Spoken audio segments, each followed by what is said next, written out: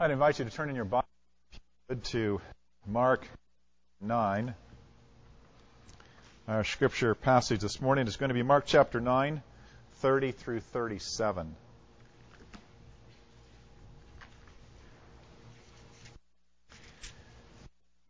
Our reading continues to be from the English Standard Version translation, which is our customary translation here at Providence Reformed Church.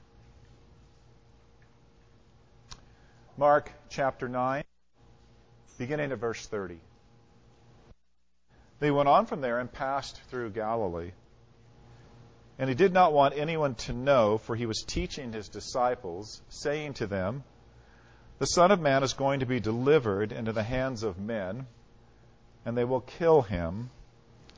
And when he is killed, after 3 days he will rise."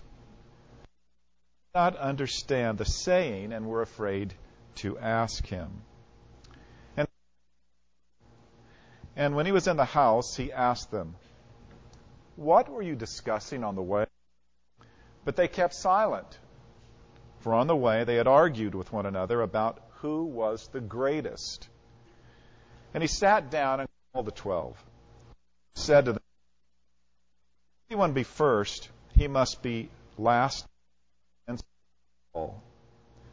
And he took a child and put it in the midst of them, and taking him in his arms, he said to them, "Whoever receives one such child in my name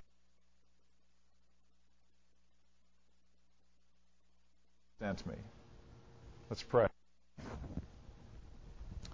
Our Father, we consider words this morning of what we find in the Gospel of Mark, and we would pray for your Holy Spirit to be illuminating the word which he himself has inspired.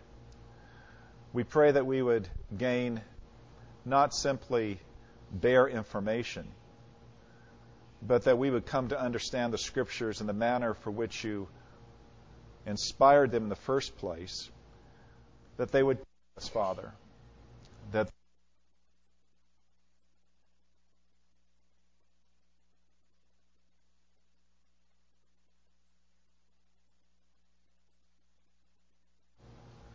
so that we, your people, would be fully equipped for every good work that you would call us to.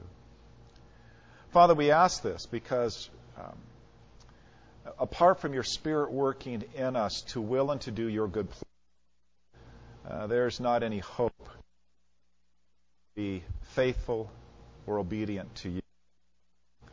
Our Father, we want to give ourselves diligently to your word. In the final analysis, it fully depends upon your grace to work in us. And this is what we seek, that we might be faithful disciples of the Lord Jesus, that we might be salt and light to this generation. In his name we pray. Amen. Now you notice the title this morning, Silence is Not Golden. Often we think of occasions in which it's perfectly golden to be silent. Around our house, if I start singing, Julie says, "Silent, please." Now, perhaps, guys, you are that way. Your wives don't understand how well you sing and the melody in your heart. And some of you, like me, just simply make joyful noises. But what caught my attention as we're looking at this passage, and really there's two episodes here that are connected in terms of what's going on in the life of Christ and in the life of his disciples. What stood out to me was the silence that's involved in both of these episodes. In verses 30 through 32, there is a silence that's involved with the disciples failing to ask Jesus for clarification and understanding of what he was saying.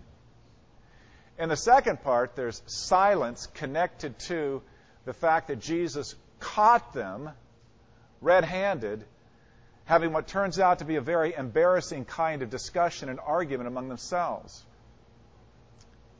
In either case, the silence was neither fruitful nor helpful with respect to their spiritual lives and spiritual growth. In either case, their silence was indicative of spiritual immaturity and unwillingness to look at themselves more clearly. Now, this morning, we only really have time to look at the first episode.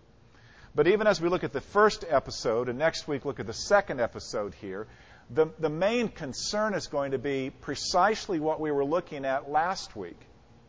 It has to do with our relationship with Jesus Christ. It has to do with what happens to us when we are living our lives as Christians, but not living our lives in conscious dependence upon Jesus.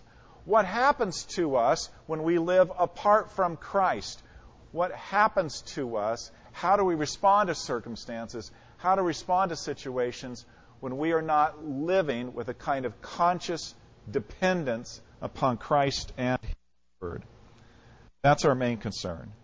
We find ourselves responding to the challenges of life out of the flesh in either fear or pride, which is what we see in both of these episodes. This morning we're just going to focus upon the first several verses and the silence that stems out of fear. But let's set the context here. In the past weeks, in terms of the ministry of Christ, they've left the Galilean area. They've gone north toward Caesarea Philippi. They've gone to the mount, the high mountain upon which Jesus is transfigured. But along the way, even before they get to the Mount of Transfiguration, the Apostle Peter has that great confession about Jesus. You are the Christ. Then they have the Transfiguration, and then they have the episode where the disciples who were remaining couldn't cast out the demon out of that father's son, which was illustrating the incapacity to do any spiritual good when you're actually apart from Christ and not relying upon Him. What did we discover last week? Instead of going to prayer to find out why they had no power, they got into an argument with the scribes. They reacted in a carnal way with respect to a very serious situation, and they proved to be no earthly good. They proved to be no good to that father whose son was being afflicted by the devil. Well, now they've left Caesarea Philippi, or they've left the road. They're making their way back to the Galilean area. And note what is the context of what they're going to be concerned about. Now, and by the way, if you were to Google map this, which I did, the area of Caesarea Philippi back down to Capernaum, it's only about 33 miles. And you know what's wonderful on Google Maps is you can do how long does it take by automobile, how long by bus, and then they got a little icon that shows if somebody's hiking. 11 hours. 33 miles or so, 11 hours. And I'm thinking, well, that's a pretty good hike. But, you know, the experienced walkers can easily do 30 miles in a day. That's just the way it is. But we don't get the sense that they push themselves hard to get back to Galilee, because Mark is making the point that Jesus was using this time. He didn't want anyone to know really where he and the disciples were. It's possible they didn't take a main thoroughfare back to Capernaum, that they took one of the other ways in which you can get back. Might have been a little bit longer. They probably went at a slower pace. Jesus is teaching them. But what's interesting is that Mark sums up all of the teaching in this one basic statement that Christ makes. The Son of Man is going to be delivered, which means betrayed, into the hands of men, and they will kill him. And when he is killed, after 3 days he will rise. So whatever else Jesus was teaching on the way back to Capernaum, whatever else he was saying, what is clear is that Mark points out what was of focal significance and importance. It was the fact that Christ was going to be betrayed. It's the fact that Christ was going to be killed, and the fact that he was going to rise on the third day.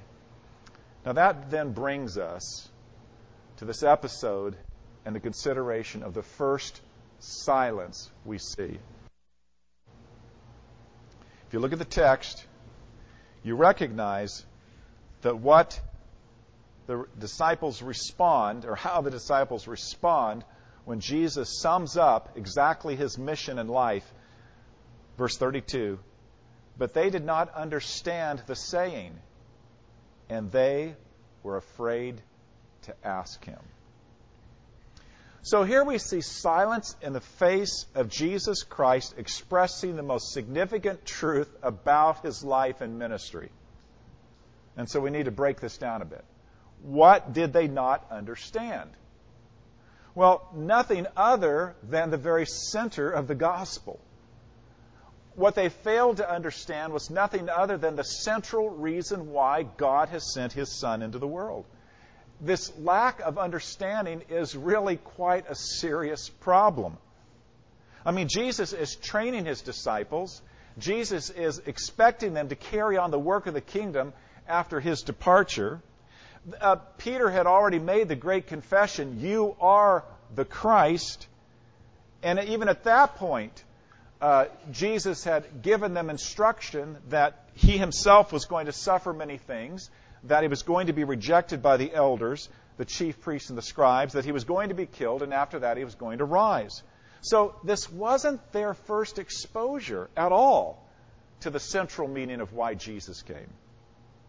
We also need to remember that Jesus had been defining the nature of discipleship in terms of the ultimate purpose of his life, to give his life on the cross, because he said, "If anyone would come after me, let him deny himself daily, take up his cross, and follow me."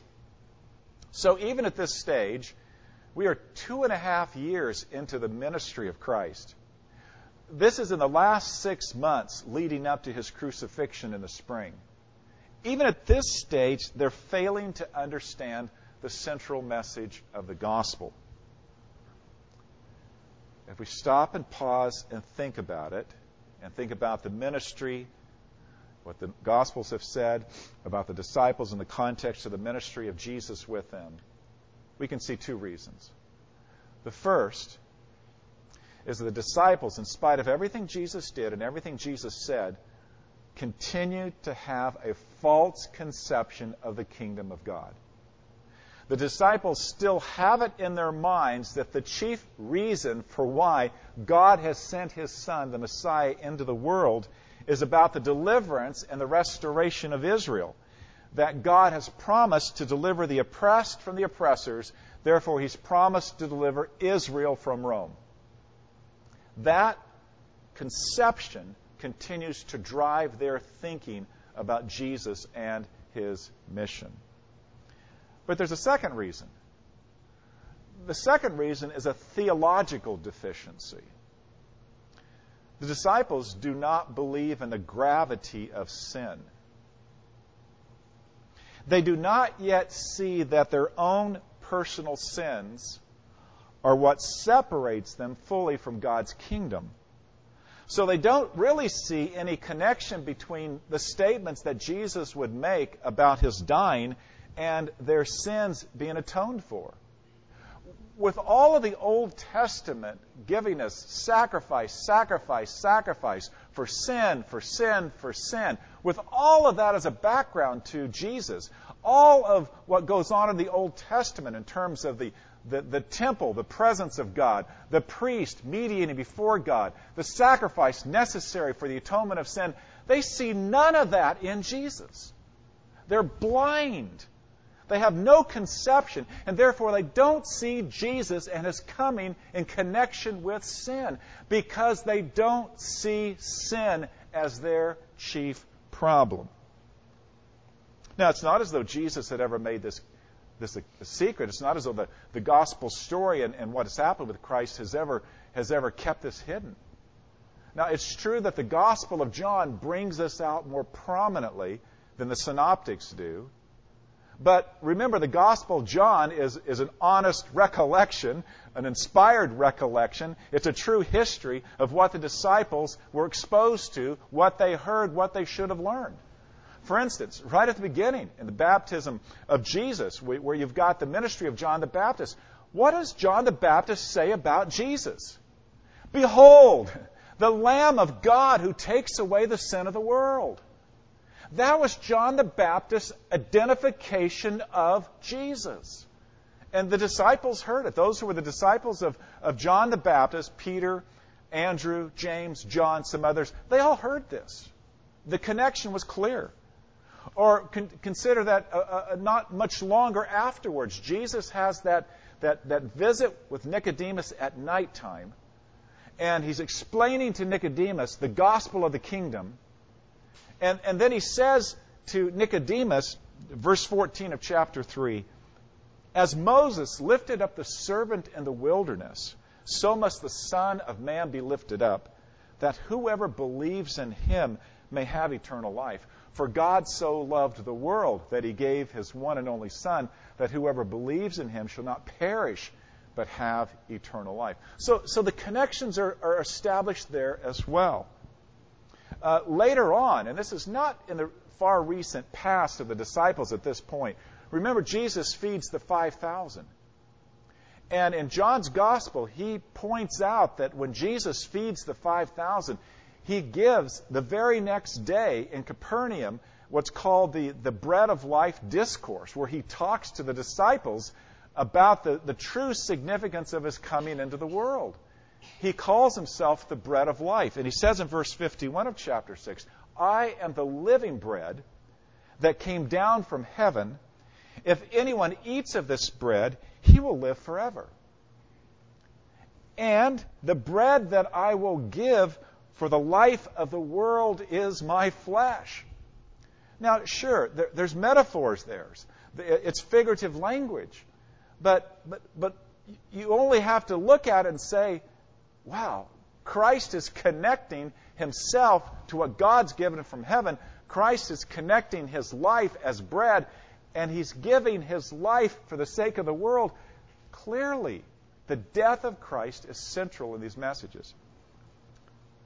The connection with sin, John chapter 8, disputing with the Jewish leadership. Jesus says two things that are so significant. Just in the span of 3 verses, John chapter 8, verse 34, then 36, he says, everyone who sins is a slave to sin. Now, you couldn't say something more significant or clear about how sin is the greatest problem that anyone can ever face than essentially saying everyone who sins is a slave to sin. But then it goes on in verse 36 to say, if the Son sets you free, you will be free indeed. John chapter 10, Jesus is again very specific. He's using figures of speech and metaphors to describe who he is. And this is the Good Shepherd passage. And, of course, the Good Shepherd passage is going to connect with what they're thinking of in terms of the Old Testament, where the Lord is my shepherd, I shall lack nothing. Well, why shall we lack nothing if the Lord is my shepherd? Because Jesus puts it this way, I am the Good Shepherd, I know my sheep, and my own know me, just as the Father knows me, and I know the Father, and I lay down my life for the sheep. The point is that Jesus, in a number of ways, had conveyed the central message of his coming into the world, and his disciples didn't get it. They didn't understand the good news because they failed to understand the bad news. But we shouldn't be overly judgmental or too hard with respect to the disciples. Most people, even church people, don't understand the bad news. We're told repeatedly today that the bad news is unjust social institutions of many different kinds. Or, as one Reformed writer has said, on the whole, the popular Christian literature I have reviewed locates the source of our problems far more readily in one's parents, one's past, and one's pain than in one's pervasive depravity. Unless you have a firm grounding in biblical teachings, these materials will surely convince you that low self-esteem and unmet needs are the problem, not indwelling sin. Jesus said the problem, the bad news, is the human heart. That the sin and the injustice, that's in the world happens to exist first in the core of our very natures. That's the bad news about life. Or to say this in a way that might make us squirm, but it is so true. We are personally and individually our own greatest enemy spiritually. And individually, we are enemies to the peace and happiness of all people around us. We know this is true because it's what the Bible says. Because none of us love our neighbors as we love ourselves. And do you realize that if you don't love your neighbor as you love yourself, you are sinning against your neighbor? And none of us do unto others as we would have them do unto us, at least consistently. And the measure to which we do not treat others the way we would want to be treated ourselves is an indication that we're not loving them, but we're unloving them. We're not putting them first, we're putting ourselves first. We're not being the kind of person we ought to be to them. We're being the kind of person we ought not to be to them. We're not being the godly friend we ought to be. We're, in fact, behaving as an enemy of sorts to the people around us.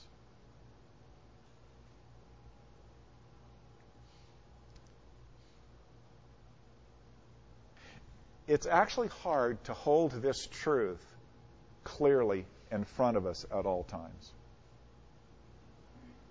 It's hard to believe that the situation is really that severe about ourselves. It is far easier to think, I'm somewhat sinful, I'm somewhat fallen, I'm somewhat a broken person, but generally I'm a pretty good sort.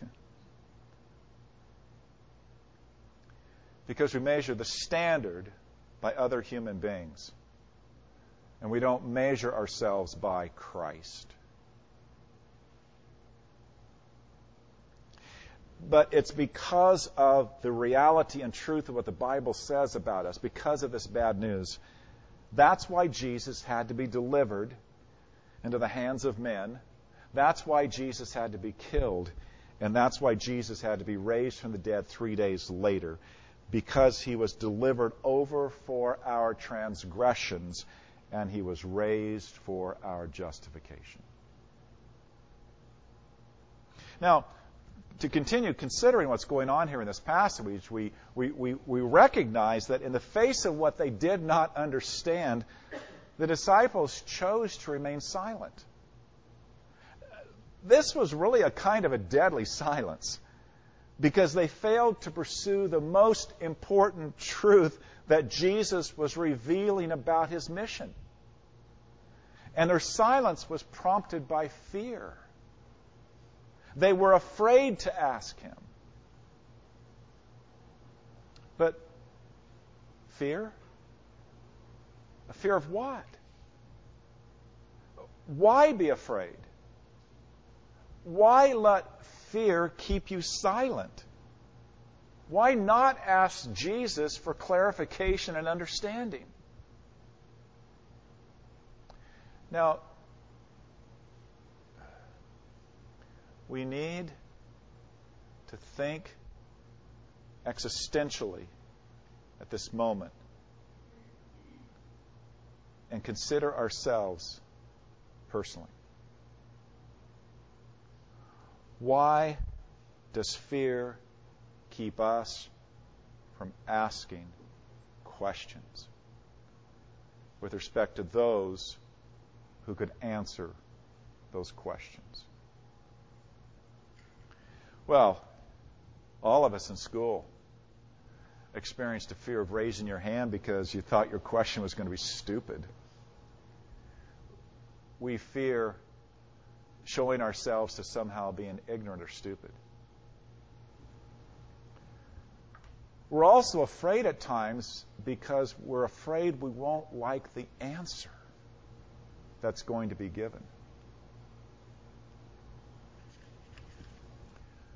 We're also afraid because sometimes we fear the answer will make us even more fearful.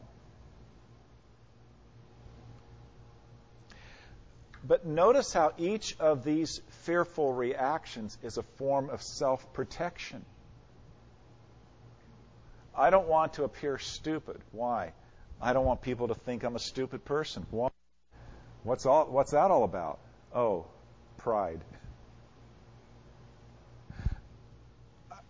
I don't want to ask any question here because maybe I won't like the answer. Maybe the answer I'm given won't be in agreement with what I want. Oh, so you're protecting what you want by your ignorance. You're protecting what you want by not getting an answer. You're protecting yourself. That's pride. Or I'm afraid that the answer will make me more fearful.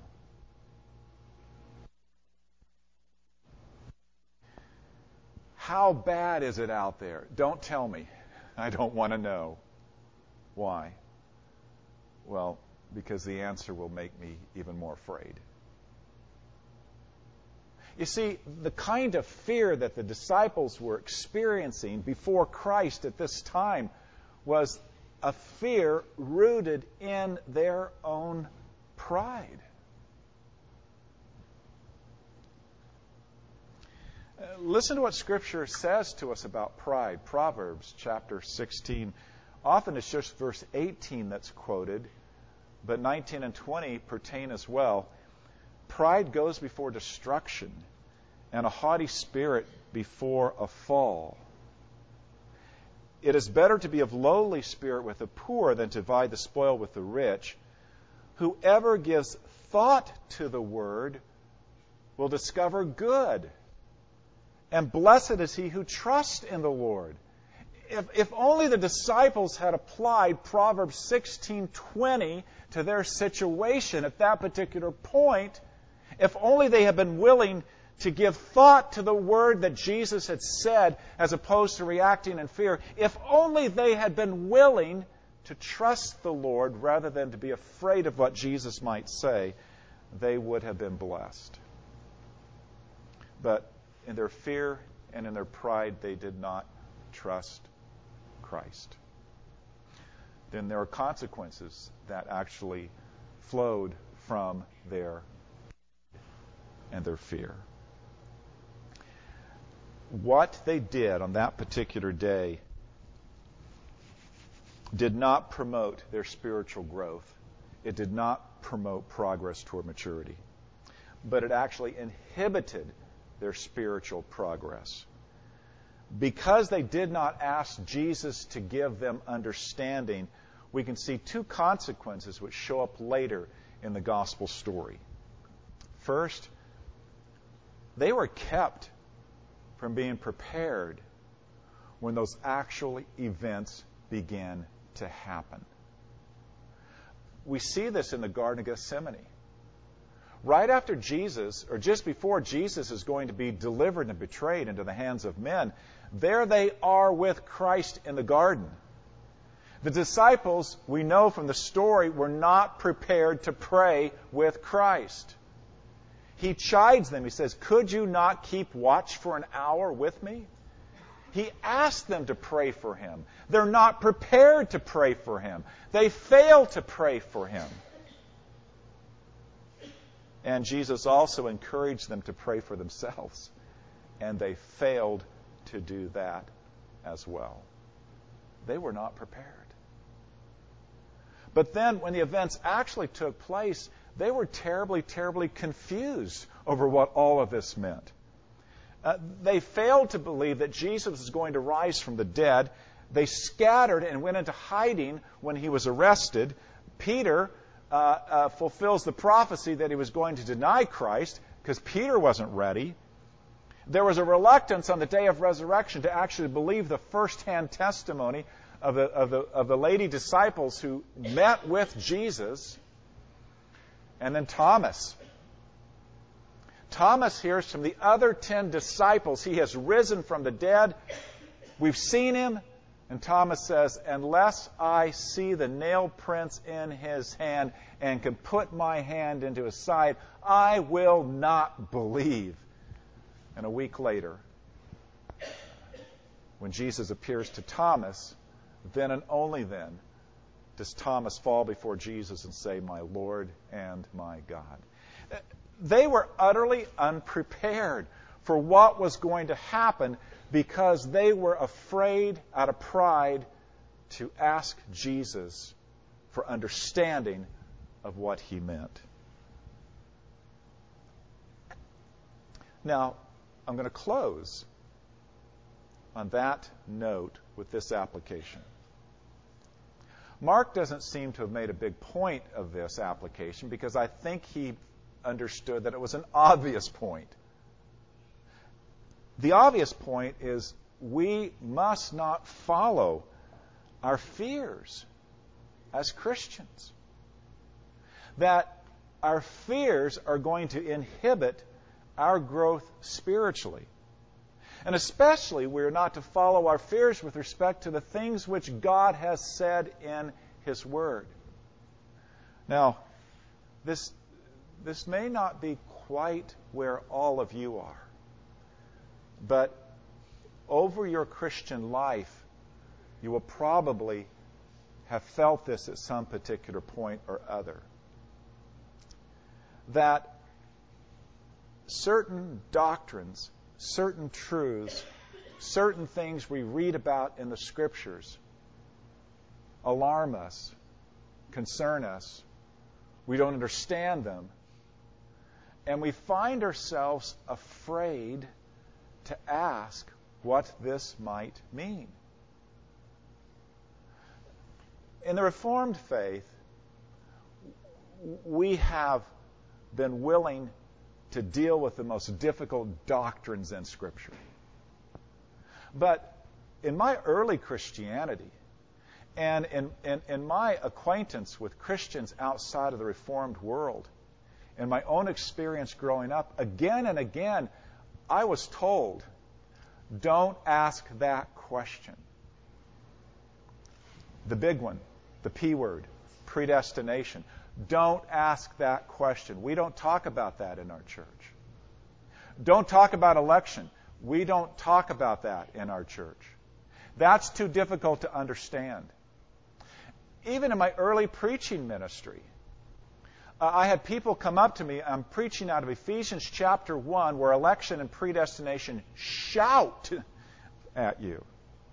I would have people come up and say, those are hard things. Do you really think you should preach that? Do people really need to know that? A great fear to embrace the things which God teaches in His Word.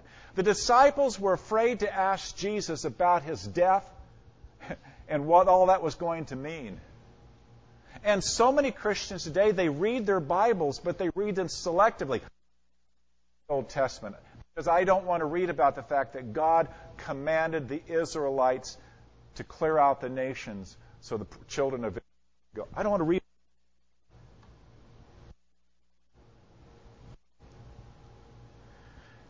When we look ahead in Mark's Gospel,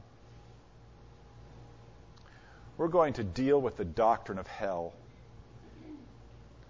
which is what people today don't want to hear or think about. When you look at the map of evangelical churches in the United States today, hell has virtually disappeared. That's too fearful. I don't want to read about it. I don't want to ask questions about it. But as New Testament scholars have reported again and again and again, no one spoke about hell more deeply or more passionately.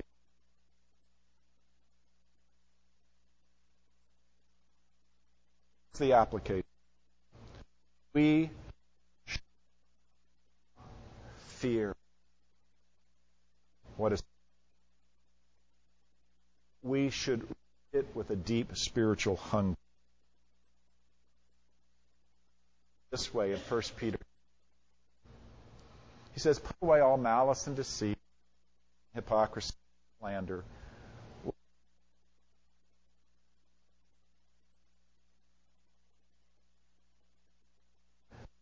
By it you may grow up in salvation. Sin good. If the Lord is good, His Word is good. And if the Lord is good, then we need all that He has taught. Jesus Himself said, man does not live by bread alone, but by every word. Not just the Gospels, not just the Psalms, not just the epistles, but by every word that proceeds out of the mouth of the Lord. And if we're going to abide in Christ, we must abide in Him. If we're going to find ourselves walking faithfully with Jesus, we can't be apart from Jesus. And if we will not embrace His Word and all of His Word, in a way or manner, we're living apart from Christ. What does God want of us as believers? To love Jesus. But which Jesus? The Jesus who Himself said that this Word was His. To love Christ is to love the Scriptures. It's to abide in His truth. It's to live for Him. Let's pray. Our Father God, and even as we celebrate the gospel, that we would understand that the gospel is that which embraces all of who Jesus is and all of what Jesus has done and all that Jesus has taught us.